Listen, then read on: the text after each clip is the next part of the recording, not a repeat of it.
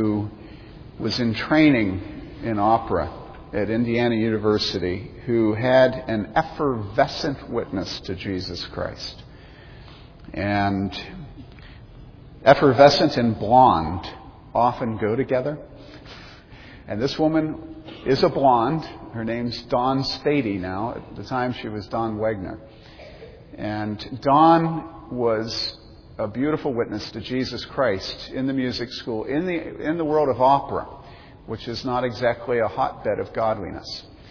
And one day I remember Dawn telling me about a handsome young man who was sort of a Don Juan, and how she had pushed him to stop what he was doing in his life and to think of Jesus Christ.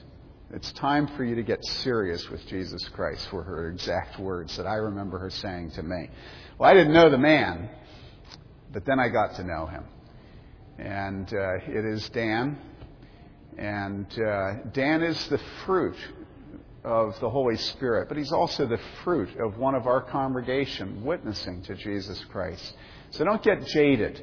When you see somebody that's more successful than you ever were in dating women, and you think, well, he doesn't need Jesus, forget it. He does need Jesus. Don't think that it would somehow be more difficult for God to bring somebody to Jesus Christ than it was for him to bring you. And so anyhow, Dan, we love you. We love your wife. It's been a great privilege to know you. And we trust that God will protect you in the same industry that you're now in, the music business, and that he will make you a faithful witness, unashamed of the gospel of Jesus Christ. Now, it's very interesting that this morning we're going to be looking at something in Scripture that really has a lot to do with both Dan and Holly, and also with Don, and with all of you who are musicians, but especially opera people. We're going to look at the issue of the Lord's Day. Probably the issue that more than any other issue caused Don to no longer get gigs singing in operas. And so let's turn in our Bible to the book of Galatians, the 4th chapter. I'm going to read verses 8 to 20. We're going to focus on the first couple of verses this week. Then next week, I want us to look at not the issue of special days and months and seasons and years, but to go on and look at how the Apostle Paul deals with this flock. In other words, I want next week to look at his relationship with his congregation. Let's read then Galatians chapter 4, beginning with verse 8. However, at that time, when you did not know God, you were slaves to those which by nature are no gods. But now that you have come to know God, or rather to be known by God, how is it that you turn back again to the weak and worthless elemental things to which you desire to be enslaved all over again? You observe days and months and seasons and years. I fear for you that perhaps I have labored over you in vain. I beg of you, brethren, become as I am, for I also have become as you are. You have done me no wrong, but you know that it was because of a bodily illness that I preached the gospel to you the first time. And that which was a trial to you in my bodily condition, you did not despise or loathe, but you received me as an angel of God, as Christ Jesus himself. Where then is that sense of blessing you had? For I here bear you witness that if possible, you would have plucked out your eyes and given them to me. So have I become your enemy by telling you the truth? By the way, if I were to take one sentence out of Scripture, out of all of Scripture, and say, what sentence is the most typical sort of mournful, plaintive cry of elders in elders meetings when they're dealing with someone that's fallen into sin, I would single out that one verse. Have I become your enemy by telling you the truth? If you're ever in sin and the elders of a church discipline you, remember that by telling you the truth, they have not become your enemies. They've actually proven their love to you. Now that's just something that you get for free this morning. You don't have to pay for that one. They eagerly seek you, not commendably, but they wish to shut you out so that you will seek them," speaking of the false shepherds. "But it is good always to be eagerly sought in a commendable manner, and not only when I am present with you. My children, with whom I am again in labor until Christ is formed in you. But I could wish to be present with you now and to change my tone, for I am perplexed about you." This is the word of God.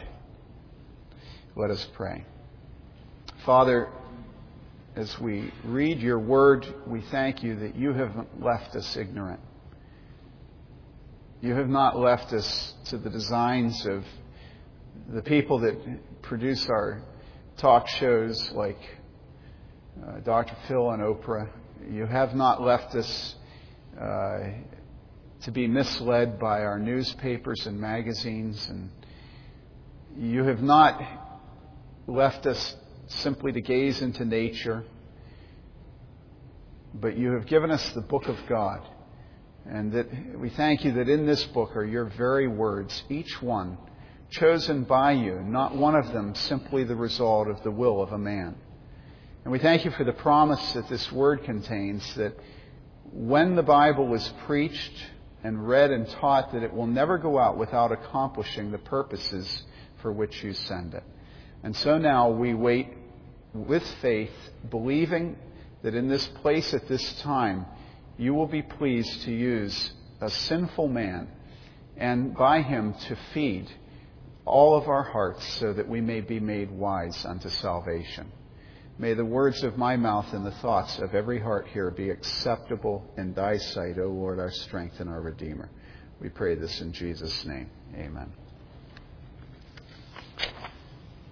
Beginning with verse 8, we're moving out of the theological section in which the Apostle Paul argues mostly over doctrine, and into a transition section in which Paul makes a very personal appeal.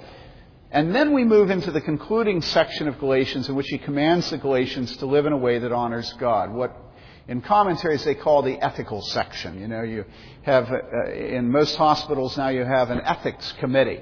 It's a committee that studies and decides what should be done. And all the letters of the New Testament move from doctrine into ethics. So the doctrine doesn't exist by itself, but it leads into what we should do. What is obedience based on the doctrine? Well, this is the transition section, but this is a very, very personal section.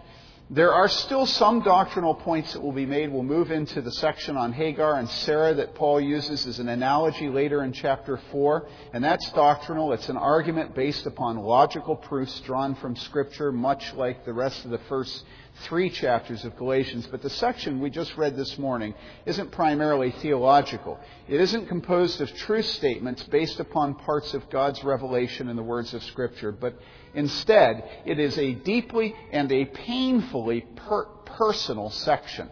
It's an emotional cry of grief and anguish by a father, by a mother in the faith over the pain that he is experiencing because of the rebellion and the self-destruction of his children. Now, why is Paul so emotional? What is at stake? Well, look at verses 8 to 10 and you see the reason. He says, "However, at that time, when you did not know God, you were slaves to those which by nature are no gods. But now that you have come to know God, or rather to be known by God, how is it that you turn back again to the weak and worthless elemental things to which you desire to be enslaved all over again?" And so here they were, Jews and Greeks, Jews and Gentiles in this church. Both of them he characterizes as having been enslaved, slaves to those which by nature are no gods. And then he describes how God in his mercy reached down and picked them up and lifted them out of the hole and set them on a high rock. And that high rock is freedom in Christ. All right? You think, for instance, in Corinthians, how it goes through a list and it says that of such were some of you. It's listed murderers and people involved in homosexuality and all these other sins. And it says, of such were some of you. And so there in Corinthians, here in Galatians, we're dealing with people who have been in bondage to sin, have been in bondage to sexual sin, to sins of violence, to sins of all different kinds, theft, embezzlement, whatever it was. And those sins have also been examples of the fact that they have, in their hearts, clung to their own righteousness and to their own standards and to their own sense of what would make them acceptable to God. Both Jews and Gentiles in bondage. And he says, but now that you have come to know God, and then he has a parenthetical statement, or rather to be known by God, and this is always important for us to remember, that the way we look at it, we would say to come to know God. I remember a number of years ago, Campus Crusade had a national campaign, and there were bumper stickers on all the cars, and the campaign was, the question on the bumper sticker, or the statement on the bumper sticker was, I found it. All right? And you were supposed to ask, what did you find? This was the national evangelistic campaign of Campus Crusade. Some of you remember this? Help me, I'm not that old, right? Okay. All right, so I found it. You're supposed to say, well, what did you find? It was funny because a lot of people would make up other bumper stickers. Do you remember what the other ones they made up were? Like, I never lost it or something like that, It was really quite funny. Well, if you think of what that bumper sticker says, what is it saying? It's saying, I found God. Well, that's the way Paul's writing. He says, now that you have come to find God, now that you have come to... And then he stops and he says, no. Rather to be found by God. All right? And those of you that don't like the doctrine of God's sovereignty and predestination, bam! This little parenthetical aside, you've got to hit your head against and see that God is pleased to find us. Even though as we see it, we found Him. All right? Always guard your language and make sure it's biblical. When you or a friend or your child begins to think that they reached out and grabbed a hold of God, remember that before they reached out and grabbed a hold of God, God reached out and grabbed a hold of them. It was their response. That's the reason, I believe, that the Michelangelo, the Sistine Chapel little picture is so popular. It's used in all kinds of advertising around the world. I saw it in London. I think I saw it in Africa. What is it? It's the hand of God reaching out to man. Powerful. And this is the nature of the Christian faith. It's different than any other religion in the world. That every other religion has man reaching to God. But there's only one religion that has God reaching to man. And that is the Christian faith. And that's the significance of this picture in the Sistine Chapel, of the hand of God reaching down. And so you have this parenthetical aside, now that you have come to know God, or rather to be known by God. All right? How is it that you turn back again to the weak and worthless elemental things? The Apostle Paul is beside himself with pain and anger because the Galatians have been known by God, have come to know God, but now are turning their backs on God and returning to the idolatry and to the bondage and to the slavery that God rescued them from. They had been slaves to idols, really to demons, when God poured out His love on them in Jesus Christ, rescuing them from sin and from death and from hell, releasing them from their bondage and making them free. And how did they respond to this? Well, they're exchanging their royal privileges of being adopted sons of God in possession of the perfect freedom Jesus Christ gave them. They're exchanging this for slavery to the law. And through this slavery to the law, slavery to the elemental principles behind that law, the principalities and powers of darkness that are behind every religious scheme that is not simple gospel of salvation by faith in God's own Son, Jesus Christ. They are now exchanging truth for error. They're exchanging grace for the law, freedom for slavery, and the fatherhood of God for the fatherhood of the devil. No wonder the Apostle Paul was beside himself with grief and anger. His sons and daughters in the faith are turning their backs on him Now you might think, well, that's strange to say that. Why would you say on him? Well, it's weird, but we'll get into this next week. But it's a very personal issue, and it's, you would think, well, talk about God, don't talk about Paul. But Paul does talk about himself. And it's very clear that Paul is so identified with Jesus Christ in the life of his congregation that the rejection of Christ begins with the rejection of Paul. Isn't that interesting? And God is pleased to use sinful men in our lives in this way, that as those men stand, we are given strength to stand. As those men fall, we are caused grief. We are led into sin. Shepherds are not small things. And so I do say that as they reject him, they reject the truth. They reject Jesus Christ. They reject the Father of our Lord Jesus Christ. They're led back into the law, into slavery. They're led back into demons, back to hell. Note the diagnosis Paul makes. Formerly they did not know God and were slaves to those who are not God's. But now, knowing God, although they've been freed, although they're adopted sons of God, they are going back into their bondage to the devil himself. Now, what is it that proves the accuracy of Paul's diagnosis of them? If you think of a pastor engaging in the same basic behavior that a physician does, you go in, he looks at you, he examines you, and then he makes a diagnosis. This is what the Apostle Paul is doing to this whole church. He's examining the church and he's found them wanting. And he's diagnosing that they have a terminal illness. All right? And he's fighting with everything he has to end that terminal illness. Now, what is the proof that they have their terminal illness? It is their intention to add what? First, circumcision to the blood of Christ as they stand before the holy God to give an account of their lives. And this has been spoken of endlessly in the previous chapters of Galatians that we've studied. And then, here in verse 10, we see that the error hasn't been limited simply to circumcision, but it's also now involved following a religious or a liturgical calendar. That with circumcision is also supposed to impress God and to lead to their being in good standing with Him both today and on the final day of judgment. The Galatians were not content to cling only to Jesus. They wanted something more. Something they themselves could produce and control that would give them security and hope outside of the completed cross of Christ.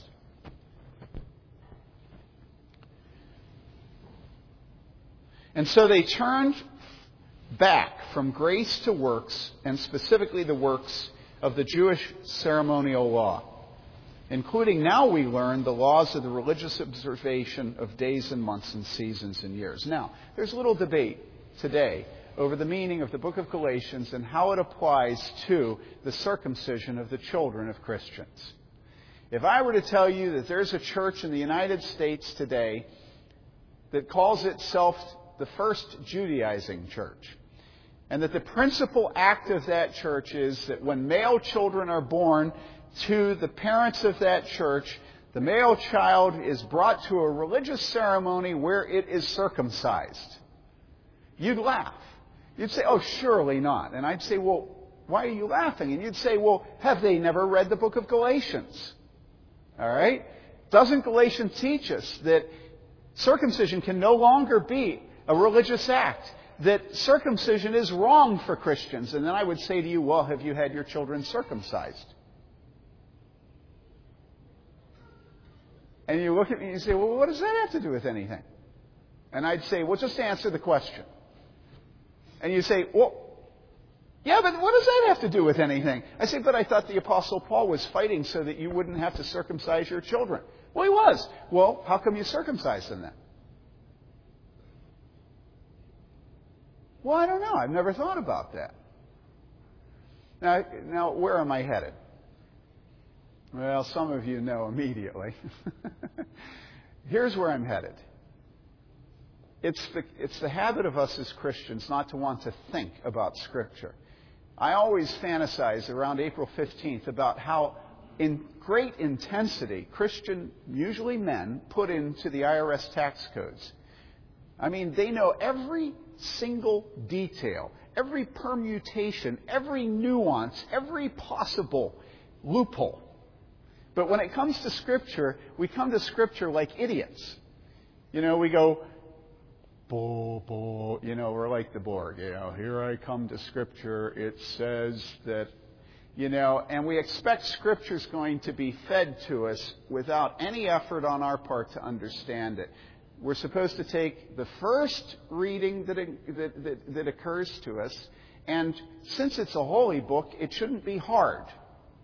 Now, it is true that you don't need a doctorate or even a master's or even a bachelor's or even a high school education to understand what you need to know of Scripture. Scripture is written for simple people.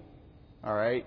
But that doesn't mean that simple people reading it at first blush, the first thing that occurs to them will always be right. And this is one of those texts. I can show you from the book of Galatians that Paul absolutely condemns the practice of circumcision that's taking over the Galatian church.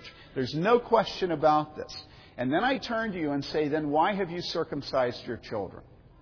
And you say, well, for health reasons. And I say, I'll bet a lot of you haven't just circumcised them for health reasons. I'll bet a lot of you have also circumcised them for social reasons. You don't want your child to be different. All right? So are you disobeying Scripture? The Bible says that it's the Judaizers that are pushing circumcision. You say, yeah, but my motivation isn't to improve their standing before God. My motivation is not thinking that circumcision somehow makes them able to stand on the judgment day and to give an account to God that will improve their hope. Namely, I'm circumcised, God. All right, I'll grant you that. Now, let's move on to the to the issue of observing certain days and seasons and years. Again, the Apostle Paul equates this with returning to the slavery to demons. It's very clear. Just like circumcision, so the observance of certain days is a return to bondage to Satan. Now, do you observe certain days of the year? Seasons. If you're a farmer, do you plant in the spring?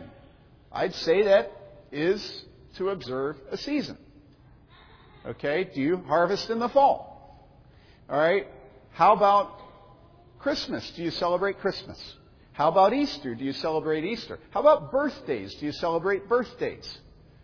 How about Sunday? Do you worship on Sunday? So what's with it? Again, Scripture is clear in Galatians that we are not supposed to return to bondage to Satan by observing certain days, months, seasons, and years. What about years? Do you observe anniversaries? Do you have like a 50th anniversary party? So why are you disobeying God? Now, again, you feel like I'm not quite being fair, right? All right, okay. I'm not being fair. So what's the solution? Well, the solution is not for us to take either the prohibition of circumcision or the prohibition of observing certain days and months and seasons and years and absolutize it and say it is of the essence of Christianity that we will not allow our sons to be circumcised and that we will not celebrate the Sabbath. Oh, now he's getting unfair. He's choosing one of those times, singling it out. And really, you shouldn't observe the Sabbath. Oh, why? Don't you see all these things are put in parallel construction? The days, the months, the seasons, and the years. It doesn't just say don't observe Sabbaths, does it? And if you go to the other texts in the New Testament where it deals with this issue, in Romans, it again doesn't just single out Sabbaths, does it? And yet it's very interesting that evangelical Christians today are very intense in saying no Sunday observance, no Sabbath observance. And then they go out and have a birthday party. And they have Christmas. And they have Good Friday, and they have Easter, they have Pentecost. Now here's an interesting thing. Did you know that the Apostle Paul, after fighting against circumcision, had Timothy, his protege, circumcised? What's that about? Listen, in Acts chapter 16, right after the Council of Jerusalem that deals with the issue of circumcision in Antioch, we read, Paul wanted Timothy to go with him, and he took him and circumcised him because of the Jews who were in those parts, for they all knew that his father was a Greek. So this same Paul, who's whooped up on circumcision, then takes his protege and circumcises him. Why? What's the difference? Isn't Paul simply giving in to the legalism? Isn't Paul trying to improve Timothy's and his standing before God? No. The difference is this can be characterized as discretion being the better part of valor. This is an act of tact and diplomacy. Now you say, how do you know that? I say, well, what do you think? Do you think the Apostle Paul, in Acts 16, right after Acts 15, do you think the Apostle Paul is circumcising Timothy because he's gotten confused? The one thing you can never accuse Paul of being is confused. Paul always seems to know where he's headed, and he always seems to nail it down with lots of nails. All right? And so I don't think Paul's confused. All right? So Paul, having argued against circumcision, has Timothy circumcised. Plain facts, plain truth, you got to deal with it. Now, let's go on to the seasons, the days, the months, the seasons, and the years. Did you realize in the area of special days, times, and seasons of the year that the Apostle Paul here condemns it and refers to it as slavery to Satan, but in Romans 14, beginning with verse 5, he says this. He says, one person regards one day above another, another regards every day alike. Each person must be fully convinced in his own mind. He who observes the day observes it for the Lord, and he who eats does so for the Lord, for he gives thanks to God, and he who eats not for the Lord does not eat and give thanks to God. Now, what's my point? Well, my point is that in Galatians, it's referred to as slavery to the evil spirits, whereas here it's referred to as something that's a matter of individual judgment and conscience. Do you understand that? Do you understand what I'm saying? So there's a very different intensity in Galatians than there is here in Romans. Here it's left to the individual conscience.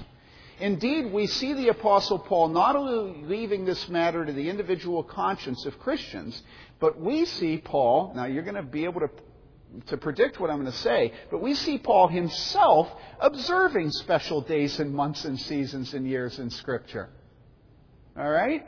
In 1 Corinthians 6, he writes, for I do not wish to see you now just in passing, for I hope to remain with you for some time if the Lord permits. But I will remain in Ephesus until Pentecost. All right? And if you go down to Acts chapter 20, you see that he's hurrying to be in Jerusalem, if possible, on the day of Pentecost. Indeed, beyond the Apostle Paul leaving days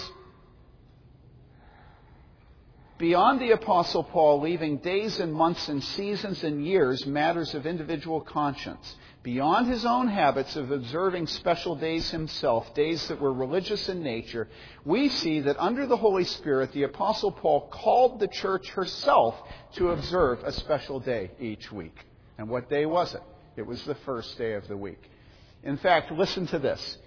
1 Corinthians 16, concerning the collection for the saints, as I've given order to the churches of Galatia, even so do ye. Upon the first day of the week, let every one of you lay by him in store, as God hath prospered him, that there be no gatherings when I come. And if you go back in church history, what you find is that from the very first moments of the church, Christians have set aside Sunday, the first day of the week, to commemorate the resurrection of Jesus Christ and to gather for worship.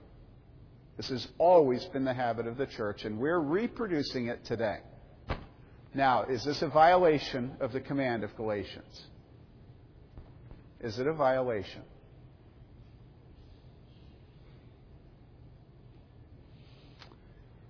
I don't have time to go on much longer, but I want to read to you two things that are on opposite sides of this issue. Okay? First of all, I want to read from the Westminster Confession of Faith. This is what it says, and this is our theological constitution as a church. As it is the law of nature, this is chapter 21, that in general a due proportion of time be set apart for the worship of God.